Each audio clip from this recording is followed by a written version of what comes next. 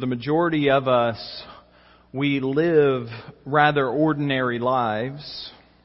Most days we are walking through a fairly mundane existence.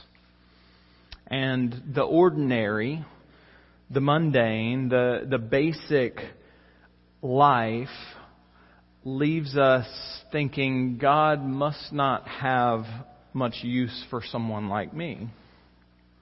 And in the boredom of it all, we may also be tempted to doubt the importance of our faithfulness in the ordinary moments of life because they seem so insignificant. So if we look at someone of great worldly importance, we think, well, surely their faithfulness in this moment is much more important than my faithfulness in a boring everyday life that I have. Today, we're going to take a look at the life of Joseph as we continue on in our story, or in our sermon series on the characters of Christmas. Daniel Darling, in his book, refers to Joseph as the unsung hero of the Christmas story. And so what we're going to see with Joseph is an ordinary man, and yet our extraordinary God has an extraordinary plan for his life.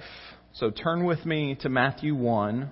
Our sermon is titled Extraordinary Plans for the Ordinary. I'm going to read Matthew 1, 18 through 25, and then pray for us. The birth of Jesus Christ came about this way. After his mother Mary had been engaged to Joseph, it was discovered before they came together that she was pregnant from the Holy Spirit. So her husband Joseph, being a righteous man, and not wanting to disgrace her publicly, decided to divorce her secretly. But after he had considered these things, an angel of the Lord appeared to him in a dream, saying, "Joseph, son of David, don't be afraid to take Mary as your wife, because what has been conceived in her is from the Holy Spirit. She will give birth to a son, and you are to name him Jesus, because he will save his people from their sins." Now all this took place to fulfill what was spoken by the Lord through the prophet. "See, the virgin will become pregnant and give birth to a son, and they will name him Emmanuel," which is translated, God is with us. When Joseph woke up, he did just as the Lord's angel had commanded him. He married her, but he did not have sexual relations with her until she gave birth to a son, and he named him Jesus. Let's pray. Father, thank you again for this season. Thank you again for the reminders of the hope we have because of this season, because of your Son. So as we continue on examining the Christmas story and the different people that are involved in it, I pray that you will encourage us, that you will fill us with hope and joy this season. It's in Christ's name we pray. Amen. So the first thing I want us to do is just take a look at what we know about Joseph. Now, Joseph, Dan Darling calls him the unsung hero. Part of that really comes from there's just so little in the text about Joseph. But what we do know is he is an ordinary man with an ordinary life. And so we're going to take a look at a couple of verses in this passage that introduce us to him and the kind of man that he is. And then we're going to have to look at a couple of other New Testament passages to kind of fill in the rest of who this man is, at least who he is revealed in Scripture. So the first thing that we see about him is Joseph, this ordinary man with an ordinary life, is betrothed to Mary. He is engaged, is what the CSB translates. Betrothal was more than just an engagement. It was like the first step of the marriage process in the day. So in Matthew 1 and verse 18, the birth of Jesus Christ came about this way. After his mother Mary had been engaged to Joseph, it was discovered that before they came together, she was pregnant from the Holy Spirit. So Joseph is betrothed to Mary. This first step, which oftentimes was about a year-long process of their marriage. And so it is more formal than what we would call an engagement in our days. And that's why to sever this relationship actually required a divorce, because it was the very first steps of the marriage. The second thing from this passage that we can see about Joseph is that Joseph is a descendant of David, of King David.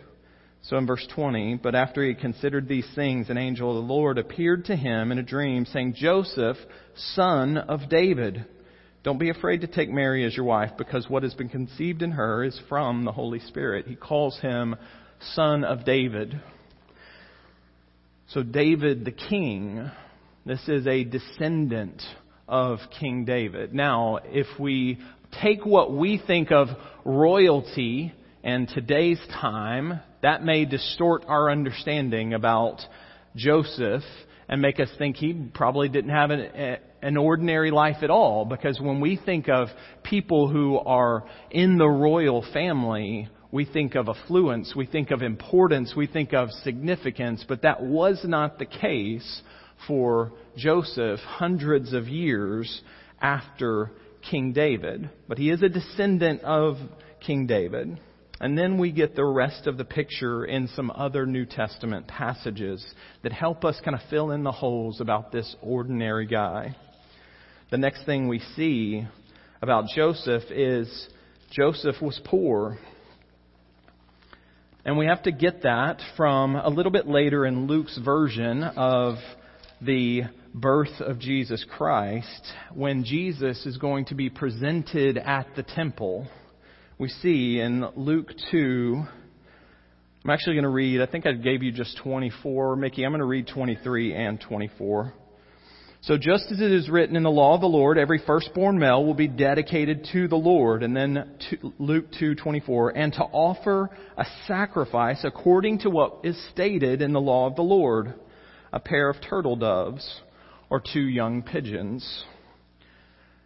Now, if we look back at the law that is there, we would have to go back to Leviticus chapter 12 to learn about the offering that is supposed to be provided when a firstborn child is being presented to the Lord. And the law requires that a lamb would be offered and a pigeon or a turtle dove. But there's a stipulation in Leviticus 12:8 that says if they have no means, or if they don't have the means to offer the lamb, then they can offer 2 pigeons or 2 turtle doves. So the fact that Joseph and Mary are offering the sacrifice at Jesus' presentation that is allowable for someone who has no financial means to provide what was required, we get the image that Joseph and Mary are a poor family. And then the last thing we know about Joseph that just kind of helps us fill in that he is a ordinary man with an ordinary life comes later on in the Gospel of Matthew, as Jesus is starting his ministry in his hometown of Nazareth. In Matthew chapter 13 and verse 54 and 55, he went to his hometown, began to teach them in their synagogue, so that they were astonished and said, "Where did this man get this wisdom and these miraculous powers?" Starting in verse 55, "Isn't this the carpenter's son? Isn't his mother called Mary? And his brothers James, Joseph, Simon, and Judas? Isn't this the carpenter's son?" So the last thing we know about Joseph is that he was a laborer, what we would call a blue-collar worker. He was a carpenter. So from this this put together snapshot of who this man is, we see Joseph is a regular guy, and he is making plans to start a family with this young girl that we were introduced to last week. We learn that they are poor, and he is from the working class, a carpenter, an ordinary man with an ordinary life. And in his ordinary life, he's living a life of faithfulness. And so let's look at the rest of this story to see the way that God is working in this man's life and how Joseph is going to live in response to that. So what we learn about Joseph in this story is Joseph was faithful in the ordinary. In all of that mundane, boring, day in, day out, dull moments of life, Joseph is a faithful man. Matthew 1 and verse 19. So her husband Joseph, being a righteous man. Her husband Joseph being a righteous man. Joseph was known as a righteous man, a man who lived a life of faith, wanting to honor God. And so the decisions that he's going to make concerning the circumstance regarding Mary, he's going to make that decision not just in the moment, because he's actually making that as a lifetime of decisions of faithfulness to God, righteousness. He was faithful in the day in and day out, and that's going to lead him to continue to be faithful to God even when life turns upside down for him. A life of obedience because he desired to honor God. He was faithful in the ordinary. The next thing we see about Joseph in this same verse is Joseph was compassionate regardless of the circumstance. Joseph was compassionate regardless of the circumstance. So back in verse 19, so her husband Joseph, being a righteous man and not wanting to disgrace her publicly, decided to divorce her secretly. Not wanting to disgrace her publicly, he decided to divorce her secretly. Now we don't know, the story doesn't tell us how Joseph even came to know about the pregnancy. We often assume that Mary told him, but the text doesn't tell us that. It just says that it was discovered. So maybe Mary told Joseph, an angel came to me and told me this. That could be. It could also be, remember, we're from a small town. People talk. People share.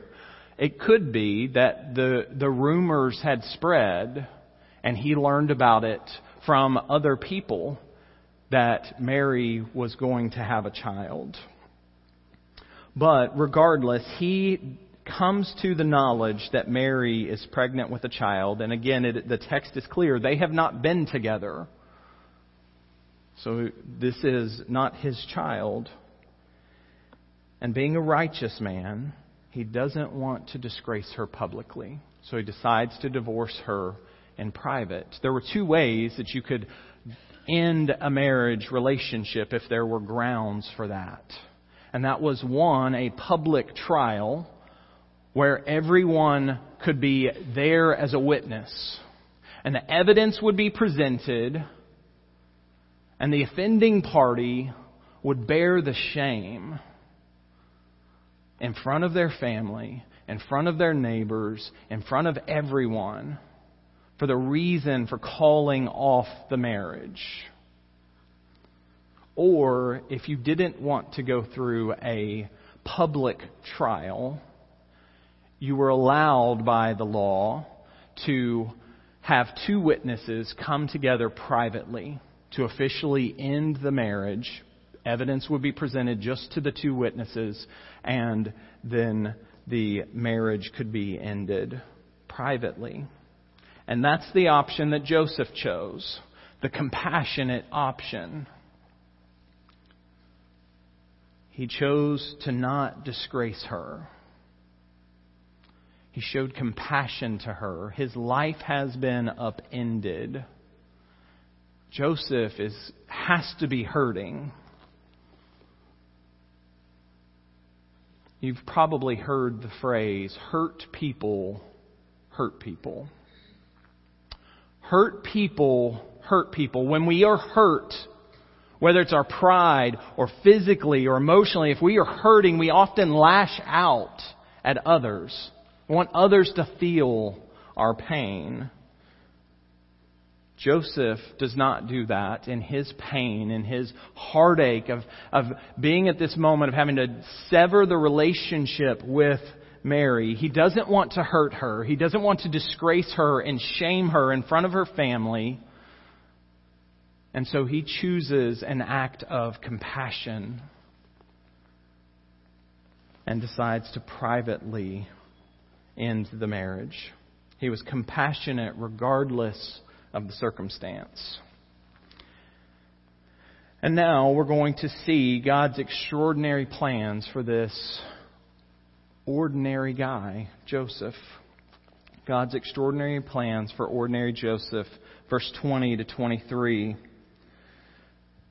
But after he had considered these things, an angel of the Lord appeared to him in a dream, saying, Joseph, son of David, don't be afraid to take Mary as your wife, because what has been conceived in her is from the Holy Spirit. She will give birth to a son, and you are to name him Jesus, because he will save his people from their sins. Now all this took place to fulfill what was spoken by the Lord through the prophet. See, the virgin will become pregnant and give birth to a son, and they will name him Emmanuel, which is translated, God is with us. The angel tells Joseph, you don't have to be afraid to go through with the marriage. You can take Mary as your wife. And then he goes on to explain who this child is and who this child is going to grow up to be. He says, you are going to name him Jesus. So he's letting Joseph know, essentially, you're going to adopt this child. By naming him, you are the father of this child. You're the earthly father that's going to raise him. You're going to name him Jesus. And that name, of course, is significant. Jesus is the Greek version of the Hebrew name Joshua. Joshua means the Lord is salvation. And then the angel quotes the passage from Isaiah about the virgin birth and says, this child will be called or known as Emmanuel, which is translated, God is with us. What an extraordinary plan for an ordinary, regular guy, a poor carpenter. He's going to raise the Son of God. He's going to raise the child that's going to save people from their sins. God's plans are often surprising to us. We would have picked someone different, almost certainly, than Joseph. This is the Son of God. And He's going to choose just a poor, regular, ordinary, blue-collar worker, Joseph, to raise the Savior of the world. But God chooses Joseph. And I think that comes down to, we know the Lord looks at the heart. Scripture teaches us that. And in Joseph's heart, in Joseph's heart, the Lord saw the character of a man that He desired to raise His son, Jesus. And so the next thing in our text we see about Joseph is Joseph was obedient to God no matter the cost. Joseph was obedient to God no matter the cost. Verse 24 and 25. When Joseph woke up, he did as the Lord's angel had commanded him. He married her, But he did not have sexual relations with her until she gave birth to a son, and he named him Jesus. Joseph responds with obedience. Immediately, he marries her. He goes through with the plans to continue on. And then when Jesus is born, he does exactly what he was commanded to do. And he names the child Jesus. Joseph responds without hesitation with obedience. And in this culture of the day, that's going to come at a cost. For Joseph to marry her, it would cost him his dignity. It would cost him his reputation in town.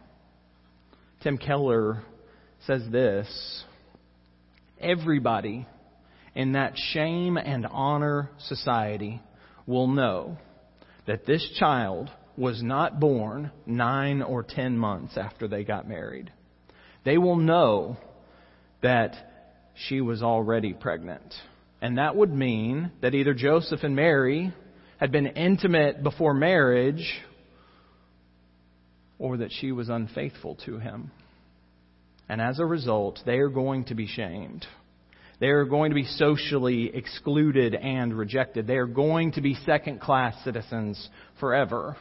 And there are even questions in Jesus' ministry, little jabs about his father, that are an indication that people do know and have questions about Jesus and Mary and Joseph and the story about about his birth. Joseph doesn't worry about those things. Joseph was obedient to what the Lord called him to do, even though it would cost him his dignity, even though it would cost him his reputation, and that people will ask questions and gossip. He willingly took that on, obedient to the life that the Lord was calling him to. Just as Mary was. We saw that last week with Mary. I'm the Lord's servant. May it be done to me just as you've said. Right? If this is what God has for me, then so be it. Doesn't matter what it's going to cost me. I'll endure it for the Lord. Joseph, this ordinary man, has much to teach us. He teaches us about faithfulness in the mundane and the ordinary. He teaches us about compassion no matter the circumstance. He teaches us about obedience no matter what it's going to cost. And in these things, I believe Joseph is also foreshadowing the Savior that he is going to raise. He's foreshadowing Christ. And as we look through just a few areas that we've looked at today, we see Joseph is described as being righteous but also compassionate. Joseph was righteous and compassionate. He followed the law of God, but then extended compassion to Mary, not wanting her to be shamed and disgraced. He extended compassion to care for others, and that's exactly how our Savior Jesus lived. Righteous, perfectly righteous. And yet His ministry was constant, a ministry of compassion extended to sinners. The second thing, we see Joseph would bear the shame for something that he didn't commit.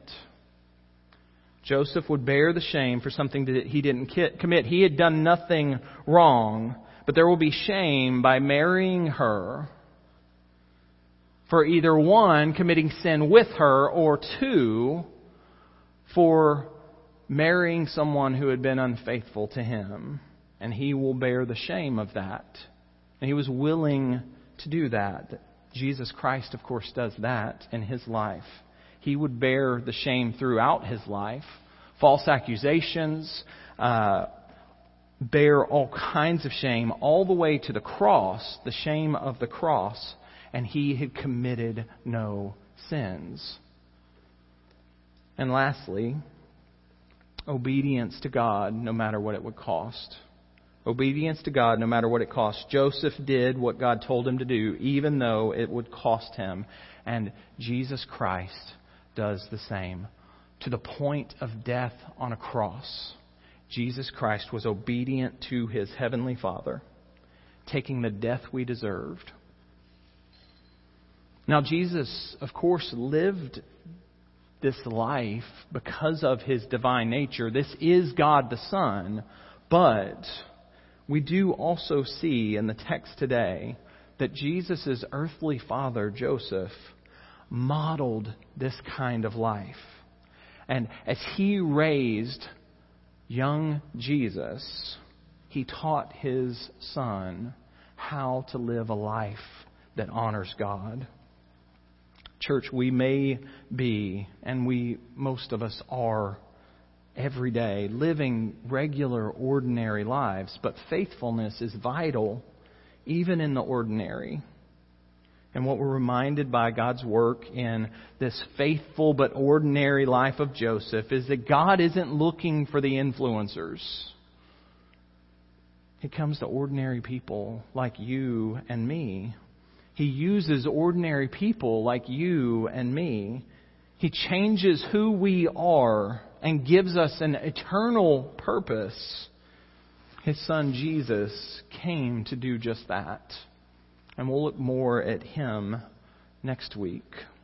But in the meantime, church, let's keep pursuing faithfulness even in the boring, dull, ordinary moments of life.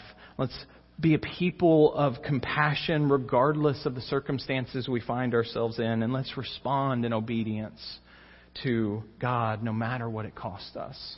Let's pray. Father, we love You.